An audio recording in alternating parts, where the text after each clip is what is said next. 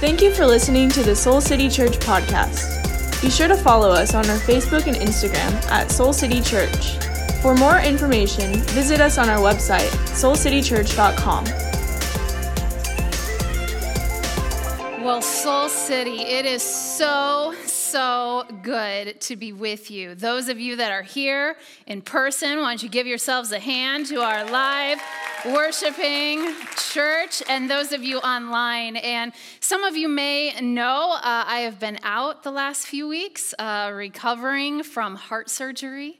A little bit of my story, many of you know this. I lost my dad and my brother both at very young ages, and both were cardiac-related losses. And I've said here at Soul City before that all loss changes us, doesn't it?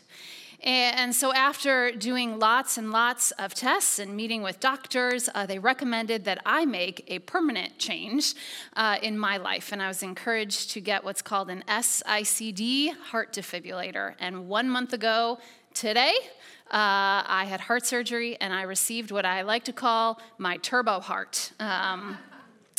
And Proverbs 4:23, it took on a whole new meaning for me, which says, above all else, guard your heart, for everything you do flows from it. And so much of this decision for me was to do my part in allowing more and more and more and more and hopefully more love to flow from my heart for many, many years. And so I'm so grateful for your love and for your prayers. I'm doing really well. I'm thankful to be healthy and whole, to have my turbo-charged heart pumping in my chest that allows me to preach today and hopefully preach until I'm 102. That's my plan. So I like to now picture myself as a lady Tony Stark. I kind of have now what I like to picture as an Iron Woman heart that will hopefully just keep ticking for many more years. So I want to ask you, are you ready today? Yeah. All right, I want to ask those of you that are worshiping with us online, are you ready? We can't hear you. Okay, so what you're going to do is you can just put a big old heart emoji in the chat so I know that you're ready. If you can find an iron heart, extra points for that. I have titled my sermon today, The Ingredients of a Miracle. The Ingredients of a Miracle, and Tamara Dervin is ready for it. The ingredients of a miracle, and I don't know about you, but when I think about ingredients, I think about recipes, and then I, of course, start thinking about cooking shows, which I watched way too many of during quarantine. And today we are even going to walk into a test kitchen as we look at the ingredients of a miracle. And you know, as I was writing this, I was remembering back to an old Bible theology class that I took in college, and we were going through the Gospels, and we were studying the miracles of Jesus, and we got to that, you know, the biggest miracle of them all, the miracle of Jesus feeding the multitudes with just a couple of fish and loaves of bread. And someone raised their hand, and they asked the professor, do you think miracles still happen? And I remember that moment in that, you know, stale, bland college classroom. I remember it so clearly. And what my classmate was asking some, 20 years ago is a question that I think many of us have asked. Do miracles still happen? But if you have ever studied any psychology, you know that most psychologists believe that a question like that, do miracles still happen, is what's called a presenting question. Meaning, there's another question beneath the question. And when that student asked the professor, do miracles still happen? I believe what they were most likely really asking was, do miracles still happen for me? Do miracles still happen for me? And I think every one of us has had a moment, or maybe many moments, when we've asked that same question. Do miracles still happen in my life? Jesus, will they still happen for me? And that is what we're going to look at today. And we just heard Nathan, our incredible Soul City Kids pastor, read in Mark chapter 6 about one of the most well-known miracles of Jesus. And that's what we're going to dig into today. So if you have your Bible, I want to ask you to go there as we look at the ingredients of a miracle. And if you don't have your Bible, you can maybe open up your favorite preferred Bible app. And this is a thick passage that we're going to walk through. So I hope you're ready. We're starting Mark 6, verse 30. This is what it says.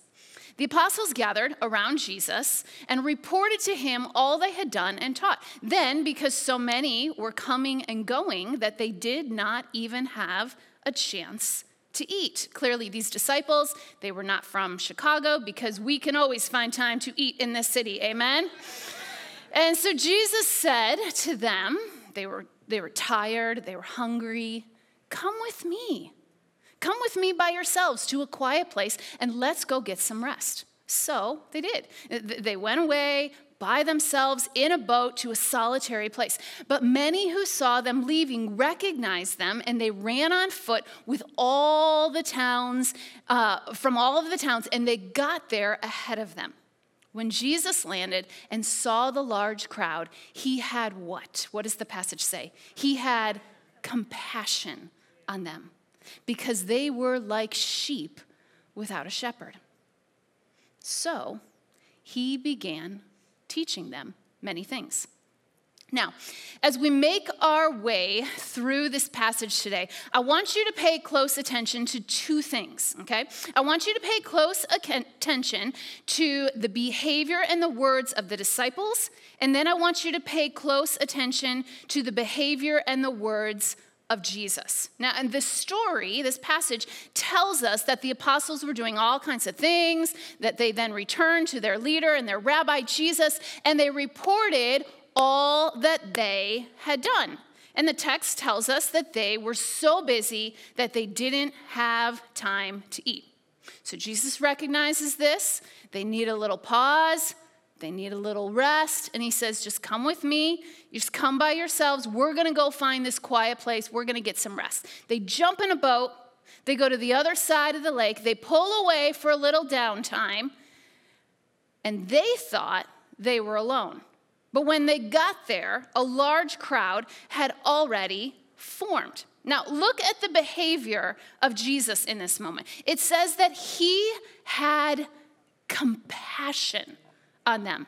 He had compassion on them because they were like sheep without a shepherd.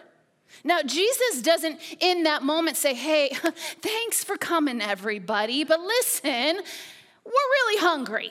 Okay? He doesn't pause the moment. He doesn't say, hey, my disciples, they're exhausted. Can you come back tomorrow? He doesn't say, hey, listen, here's the thing. I haven't taught you about Sabbath yet, but this is my day off. Sorry, I got nothing for you today. It says Jesus had compassion. He had compassion on them. And his compassion led him to teach. Which, if you think about it, that's a very interesting behavior, isn't it? When it comes to showing compassion, compassion, of course, includes care, right? You think about someone that has compassion, they would show care. Compassion, of course, includes action. Compassion, of course, includes social justice and righting wrongs. And yet the compassion that Jesus modeled at this moment, he began to teach them. And often, if compassion is not rooted in the teachings of Jesus, this is what I have found. It can become an empty or just self-righteous sentiment that does not bring about Holy Spirit transformation. And it's what I love about our compassion ministries here at this church. They're rooted in the teachings and the love of Jesus. Our care ministry, our Love Works ministry, our House of Hope ministry, they're rooted in Jesus. And at this moment, Jesus models care. He models love. He models hope as he begins to teach the people. So the behavior of Jesus is one of compassion. But let's look at the disciples' behavior and what happens with them. Verse 35, it says, by this time it was late in the day, so his disciples came to him and said, this is a remote place, Jesus. I mean, it's already really late. Gosh, here's what I think we should do, Lord. We just need to send the people away so that they can go to the surrounding countryside and the villages, and Lord, they can buy themselves something to eat. Amen, Lord? Amen, Lord? But Jesus answered, you give them something to eat. And they said, oh, Lord, you must not understand. Let's help fill you in here. See, that would take more than a year's wages. Are we to go and spend? Lord, of course, you want us to be good stewards, right? Are we to go and spend that much on bread and give it to them to eat? How many loaves do you have? Jesus asked. Go and see. And when they found out, they said, 5, 2 fish. And earlier, I love this. It says that the disciples in the earlier text, they were the ones that were hungry. And they were the ones that never got any food. So now here they are in this huge crowd, and what does Jesus decide to do when the disciples go and get hangry? You know what hangry is? It's when you're so hungry, you're now angry, right? Ever been hangry? If you're not raising your hand in the studio audience, you're lying. We've all been hangry, right? Put a big old hand up on the chat if you've been hangry before. Jesus decides this is the perfect moment when his disciples are hangry, right? This is the perfect moment for me to show compassion.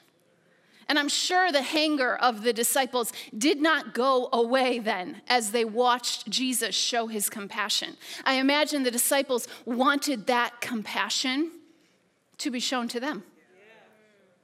They were the ones that were working so hard that they didn't have time to eat. They were the ones that were so exhausted. So I love this moment. This is what the disciples do. Look at their behavior here. Look at their actions. So they go and ask Jesus on behalf of the crowd for what they want themselves. Right? Ever done that? Disguise your desires in someone else's desires because you're afraid to really name your desire. And Jesus, I love how he handles this. Jesus has this just beautiful moment as the disciples come to them and say, Lord, I mean these people. Lord, they're far from home. Lord, this could be dangerous. The restaurants are about to close. Uber Eats won't even deliver in this region. These people, Lord, they look hungry. They look exhausted. We need to send the people away. And what's so funny in this moment is the crowds never even say that they're hungry. It's never recorded in the passage that the people are hungry. And I love what Jesus does here. He sees through it all and he says, you give them something to eat. You give them something to eat. And what's fantastic is Jesus, he didn't even ask him a question, right? But look at what the disciples do. They responded with all kinds of answers and excuses to the questions that Jesus never asked. They began to tell him why they could not do what he told them to do. Jesus, oh my gosh. Oh, you must not understand. It's okay. It's okay. You're the Lord. You've got to do all kinds of things on behalf of your Father. Let's fill you in. Jesus, listen, that would take half a year's salary. We don't have that kind of money. Surely you were mistaken. You don't want us to feed them. Jesus just literally ignores what they say. How many loaves do we have? And before they can even come up with an excuse, he says, go and see. Go and count it, which is a critical moment in the story. And it's a critical moment to every miracle Jesus has ever done. Because Jesus says, what do you have? What do you have? What do you have? Jesus wants to know what's already in your hands. What's available to you? How do you want to be a part of all that I am planning to do? And that is because Jesus uses what we already have to provide what we desperately need. Jesus uses what we already have to provide what we desperately need. One of the names of God is Jehovah Jireh, my provider. And so often, God, the source, brings the provision in what he has already supplied. He brings it in what he has already supplied. But here's the thing. We get so fixated on what we can't see. We get so fixated on what we can't see that we forget about what we can see. We focus on what we don't have, that we forget about what we do have. I know this has been so true in my own life in different seasons. God wants me to do something, and my first response is to come up with all the reasons why I can't do it. Maybe this has been true for you too. And you think about the scarcity. You think about what you don't have, what you can't see. And here's what I know about Jesus. Jesus always thinks about abundance. And so often God calls and our answer is, but God, don't you see what's going on in my life? But God, don't you see all of my limitations? But God, you don't understand. I'm not smart enough to do those things that you're asking me to do.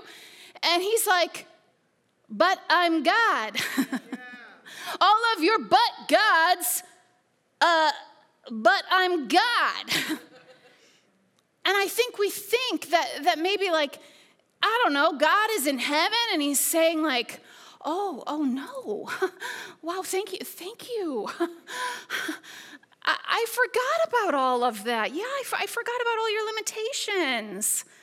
Like he calls the angels around or something, right? And they have a little powwow up in heaven. They're like, listen, we forgot. She's got a lot going on. You know, she's really been through a lot of things.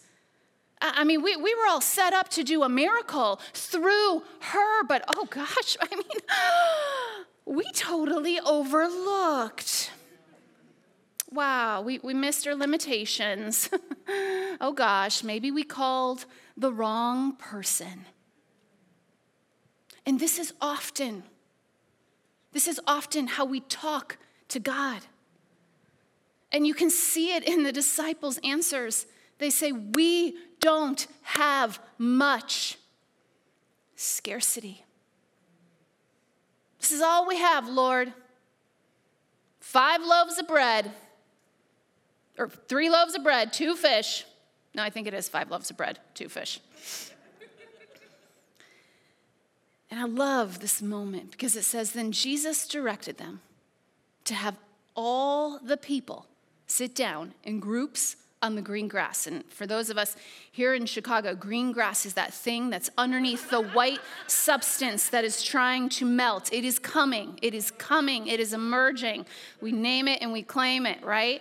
Verse 40, it says, so they sat down on the green grass in groups of hundreds and 50s, taking the 5 loaves and the 2 fish and looking up to heaven. Jesus gave thanks and he broke the loaves. And then he gave them to his disciples to distribute to the people. He also divided the 2 fish among them all. And they all ate and were satisfied. And the disciples even picked up 12 basketfuls of broken, leftover pieces of bread and fish. And the number of men who had eaten was 5,000. The number of men who had eaten was 5,000. And in that time in history, when they counted people, they only counted the men. So if you counted the women and the children, and since I was at one time a child and I am now a woman, I kind of am an advocate for counting all the people, because as far as I'm concerned, all the people always count. It's fascinating even that the other gospel accounts of this miracle tell us that the fish and the loaves, they came from one kid that would not have been counted to provide the miracle ingredients. I just want to say in this house today, for anyone that has ever thought, I don't know if I really matter, I don't know if I really count, it all counts to Jesus. It all counts to Jesus. In fact, scholars estimate that the number of people there that would have been fed with the 5 loaves and the 2 fishes is 20,000 people. 20,000 people. Listen, this is before paperless post. This is before Evites. This is before social media. And 20,000 people turned up to be fed and taught and experience the compassion of their Messiah. That's a lot of people. It's been a long time since any of us have been in a crowd of 20,000 people, like a year, right? And what I love about this moment, Jesus decides to organize the 20,000 people. Isn't this fascinating? He puts them down into groups on the green grass. He literally counts them off. He goes around and he's like, 1, 2, 3, 4, 5, 6, 7, 8, 47, 48, 49, 50. 1, 2, 3, 4. Can you imagine how long this would have taken? Can you imagine how long this would have taken? And Jesus got them in position to be able to see his power. He literally organized them on the grass to position them to see his power. And some of us are so desperate for the miracle. We're so desperate for the miracle, and I get that. I see you, and I have been in that season, and I know I will be in that season again. But part of recognizing the God of miracles is positioning yourself for the miracle. And you may be in a season right now where God is just positioning you. He's positioning you for the miracle. He's preparing you. He's growing you. He's readying you. And it says Jesus took the 5 loaves and the 2 fish, and he looked to heaven, and he gave thanks. And what does it say he did? He broke the loaves. He broke the loaves open. Jesus blessed what would never be enough. Do you get that? Jesus blessed what in our sight and in our humanity would never be enough. He gave thanks for what was given, and he broke it open. And here's what's amazing. It did not multiply until it was broken. It did not multiply until it was broken. And as I was studying this and praying and writing this week, God took that one word, and it's like he just like erased the rest of the passage for a moment, and he took me to that one word, and he broke me open. And I know there are some of you that think that thing that has broken you, that it will bury you. That mistake in your past, that divorce, that situation with your child, that addiction, that mess in your family, that thing that you wish would have been differently, those words that you didn't really mean, but now you can't take them back. Whatever it is that is breaking you open, I had a few of those myself this week. And I felt the Spirit of God whisper straight into my soul, blessings are often born in the brokenness. So often, that's where the blessings are born. They're born in the brokenness, and someone needs to hear this today.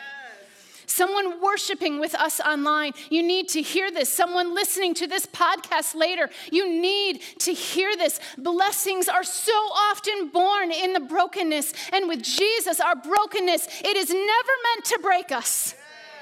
It's never meant to break us. It's always there to birth new blessings. And that may be the only thing that Jesus wants you to hear from this miracle story today. That your miracle is in knowing that your brokenness can birth a blessing. And the feeding of the multitudes then ends. It says in verse 45, immediately, Jesus made his disciples get into the boat, go on ahead of him to Bethsaida while he dismissed the crowd. And after leaving them, he went up to a mountainside to pray. Now, what's so fascinating is that lots of times, people stop the sermon right here. And some of you are like, so is that what you're going to do? Because we're ready. We're ready. It's not what I'm going to do. I kept studying the text, and I kept reading, and I realized that the next words and the next miracle in the Gospel of Mark are actually critical to the miracle that we just heard about.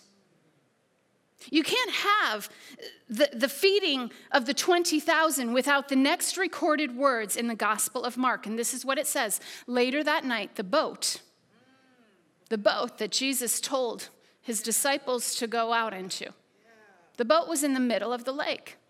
He was alone on the land.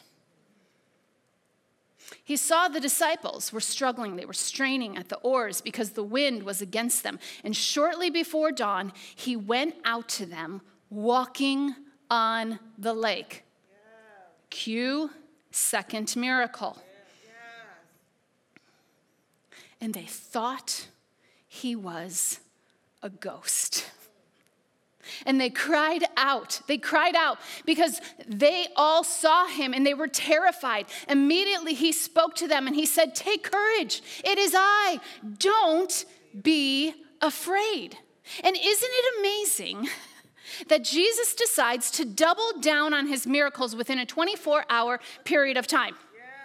And the reason I felt so compelled to keep this part of the text in the sermon is if you remember, it says that when they were done eating and they were all satisfied, it says Jesus told them to pick up all of the leftovers, and it says they picked up 12 basketfuls of broken bread and fish. Isn't it interesting that there's 12 disciples? 12 disciples, 12 leftover bags. Friends, I've been a follower of Jesus for like a few decades now. I've been a pastor a few decades now. It wasn't until this week that I noticed that. I've read the text so many times, maybe even preached on it a few times. Takes me a minute. What that means is that each disciple would have taken their own personal leftover miracle with them onto the boat. Every one of them had a remnant of the miracle, a physical reminder of the God of miracles right there with them in their hands. And just a few hours later, even with that physical reminder in their hands, the text says that when the God of miracles came walking across the lake in the midst of another miracle, they were terrified. They were holding a leftover miracle in one hand while looking out at the water at another one. And yet they were still terrified. And Jesus said to them, take courage. It's I. It's I. You don't have to be afraid. And I love this. I love Jesus. Look at what it says he does. Then he climbed into the boat. He just climbed into the boat. Like 10 hours earlier, he fed 20,000 people. Just came walking across water. Climbed into the boat. Wind died down. And they were completely amazed. For they had not understood about the loaves. Their hearts were hardened. Other translations of this passage say they had not understood about the miracle because their hearts were hardened.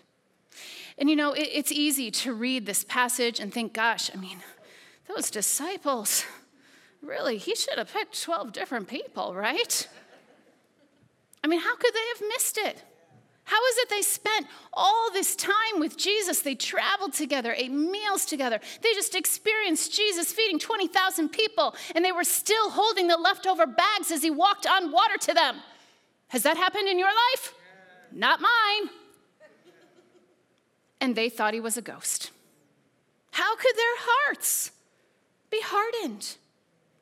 And the reality of why it's important to connect these two miracles is because the disciples experienced the miracles of God, but they did not know the God of miracles. The disciples, do you hear what I'm saying in this? The disciples experienced the miracles of God, but they did not really know the God of miracles. And so many of us, we are just like the disciples. And when we face the realities of life, we only look at the storm, and we forget about the miraculous sack of food that we are still holding in our hands. And God is not interested in us just knowing about miracles. God doesn't want us to just be able to rattle off all the amazing things that he once did. God wants us to experience what he is doing in the here and the now, because he is a God that still does miracles. And listen, I'm no miracle expert, okay? Clearly, I just figured out the whole 12 thing this last week. I'm no miracle expert. There's so much that I don't know. But as I look through the passage of Scripture, I see that there are some common threads to how God does miracles. And I would like to share them with you from my test kitchen here. Okay? There's some common themes. There are some common ingredients that are always used in miracles. The recipe of a miracle never changes. It's pretty simple, actually. There's only 2 ingredients, and the ingredients are this. So, to have a miracle, this is my miracle bowl, okay? To have a miracle, you need 2 ingredients. First, you need God's ability. Secondly, you need your availability. From cover to cover, these are the only ingredients that I can see to a miracle. You need God's supernatural ability for there to be a miracle, and you need your availability. And the Holy Spirit gets us stirring. The Holy Spirit gets us stirring, friends. And these are the only ingredients that are needed for a miracle. God's ability, your availability. But here's what happens. We think, it's not happening fast enough. I'm going to bring along some extra ingredients. I'm going to spice this thing up. How many good recipes are there out there with just 2 ingredients? I think we need some more things, don't we? And we start adding in extra ingredients. I know, I just need a little bit more faith. This is what I need. This is why the miracle isn't happening. I need some more faith. Or then we start thinking, oh gosh, I know what's wrong. I have not been praying enough. This is what is wrong. This is why the miracle is not happening. I need just some more. Oh, you're not supposed to touch the ingredients. I just need some more prayer. If I add some more faith and I add some more prayer, definitely this is what's going to happen. And oh gosh, when was the last time I read my Bible? Oh man, I think I just opened it up the last time I was in a stressful situation. I know, I just need some more Bible. That's what I need. And you know what? Oh gosh, I don't know the last time that I gave any money to a good charity. I keep drinking all those Frappuccinos. I need to lay off the Frappuccinos. I just need to give some more money to a good charity, And if I bring these extra ingredients, then maybe the miracle will happen. And some of us think, I just need to bring some more of something. But others of us, we think it's less. I know the problem here. Lesson. I just need lesson in my life, but oh gosh, oh, so good. It's so good, Lord. Don't you understand? Really, it's so good. It is so good. Or maybe for me, just some less doubt. I keep questioning. I keep wondering, less doubt in my life. Or I know, it's just, my issue is with fear. If I just have less fear, this is what's going to bring the miracle into motion. And oh gosh, I know. Lord, please forgive me. Less mistakes. Oh gosh, Lord, now I got the eggs and all of it in there. Oh Lord, the shell is in there. Oh gosh, how am I ever going to get my mistakes out? Lord, you're not going to do miracles because of all my mistakes. It's all mixed in there now. And friends, we think we've got to bring extra ingredients to the miracle. And the miracle has always and forever always been about God's ability and your availability. Those are the only ingredients to a miracle. It's the only thing. It's the only thing that Jesus is looking for.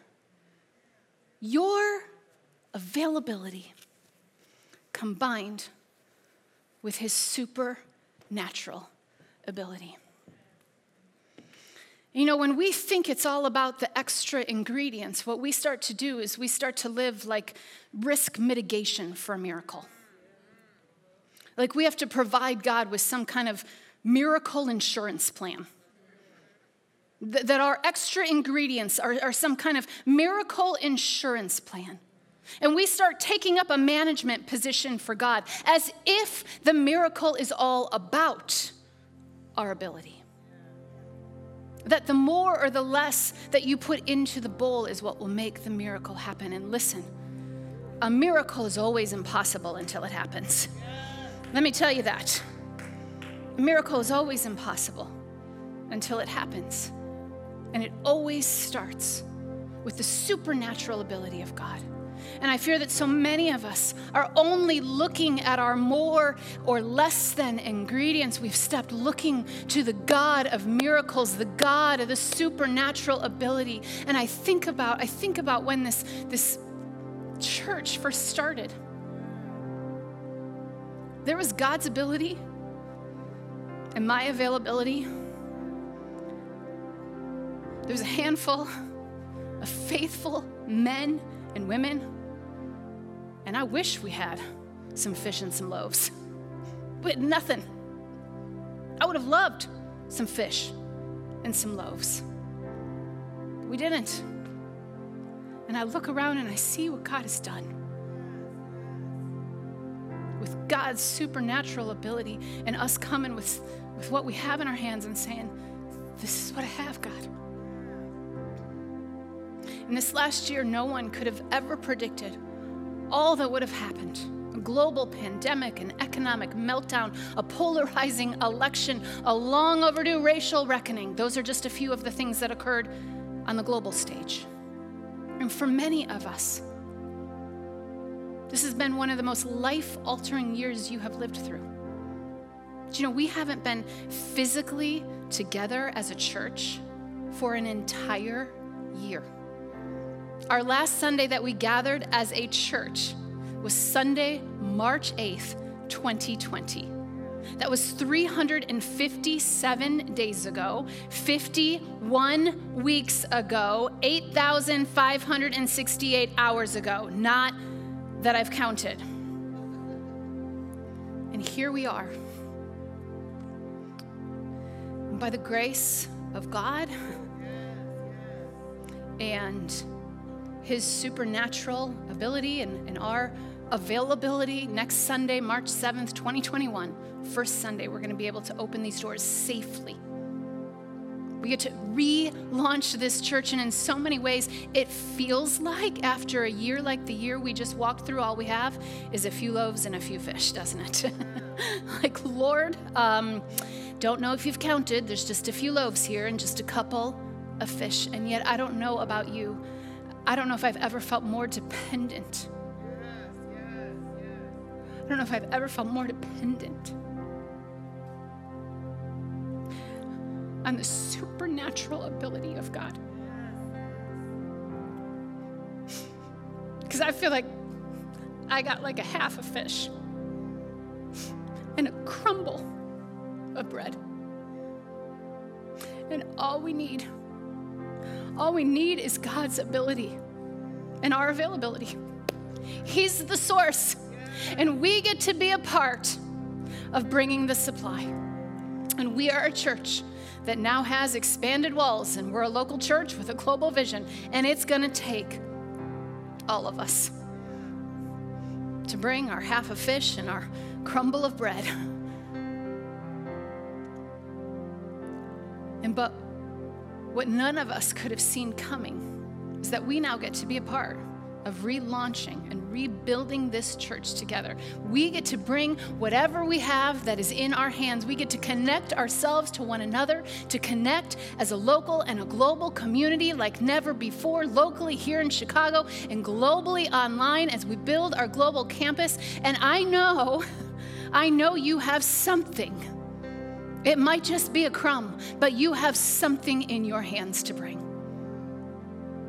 God's given you a gift, an ability, a passion, a dream, a way that God created you to serve or to give and to help people feel seen and loved, a passion for kids or for students, a love for doing justice and showing mercy, compassion for the hurting, a hunger to engage in prayer, a desire to get people connected in a small group or through Alpha, a passion for generosity or for giving. And we want you to take what's in your hands, only what's in your hands, what's available to you, and see a miracle occur. And it's going to take all of us. And so, because we're now a local and global church, we have to figure out how to locally bring and globally bring fish and loaves, right? So if you're new here or you've been here for like 10 years, we want to help everybody bring their fish and everybody bring their loaves to be a part of the miracle. And in this crazy new digital world that we all live in, we just said, okay, what's the simplest way for us to do this? Whether you are in Chicago or California, whether you are in Oak Park or Orlando, whether you live in Bucktown or you live in Brazil. So we want to invite everyone to connect into the miracle that God is doing. And the simplest way that we've figured out how to do that is to just have everybody use what we've all been using the last year, our digital devices. To just text in #connect so that we can all bring our fish, we can all bring our loaves. And you can just text in literally #connect to 31996. I bet Jesus wished he had that when he counted out the 20,000 way back when, right? And we're going to just send you a link to go to our Connect webpage. And once the service is over, either online or in person, if you're here worshiping with us, we're going to have these Connect meetups. If you're here, you're going to do that in the gallery. If you're watching online, there's going to be a link that you can literally hit, or a text or a chat for you to go to our Connect webpage. We're going to get you connected so that you can play a part in bringing what you have in your hands. And this is a way to be a part of the mission of this church, to experience community and growth and taking what God has given to you, taking your availability and being a part of the miracles. What I know about me, I am going to assume about you. We all need a desperate reminder that the fresh wind of the Holy Spirit is moving. That there is a fresh wind of the Holy Spirit that does the mixing, friends. That the God of miracles is on the move. That what happened 2,000 years ago with a few loaves and a couple of fish, it can still happen today. Amen? It can still happen today. Amen? That a miracle can happen again in this church, that a miracle can happen in your life. And I know there are many of us that need a fresh wind to blow, a fresh fragrance from heaven. We need the Spirit of God to be poured out. And I want to invite you to just receive that this morning. So if you're here in our live studio space where we're worshiping together, I just want to invite you to stand right now. And if you're worshiping with us online, I want to invite you to take whatever posture is best for you. And maybe for you, it's just opening up your hands to signify, I'm available, Lord. I'm available. This is all I got. I got to crumble. I got the tiny fin of a fish, Lord. That's all I got. But it's yours. And so Jesus, you are the source. You are the supernatural. You are the one that is capable. You are above all, Jesus. And we come with what we have. We come with our availability. We come with our supply. We come with what's in our hands, and we ask that you would take your ability, God, your power, your strength, your miraculous move, and you would take our availability and you would do it again, God. You'd do it again. You'd do it again. You would bring about miracles. And we pray for a special anointing and covering and protection over your church, over this church, over your people, Jesus.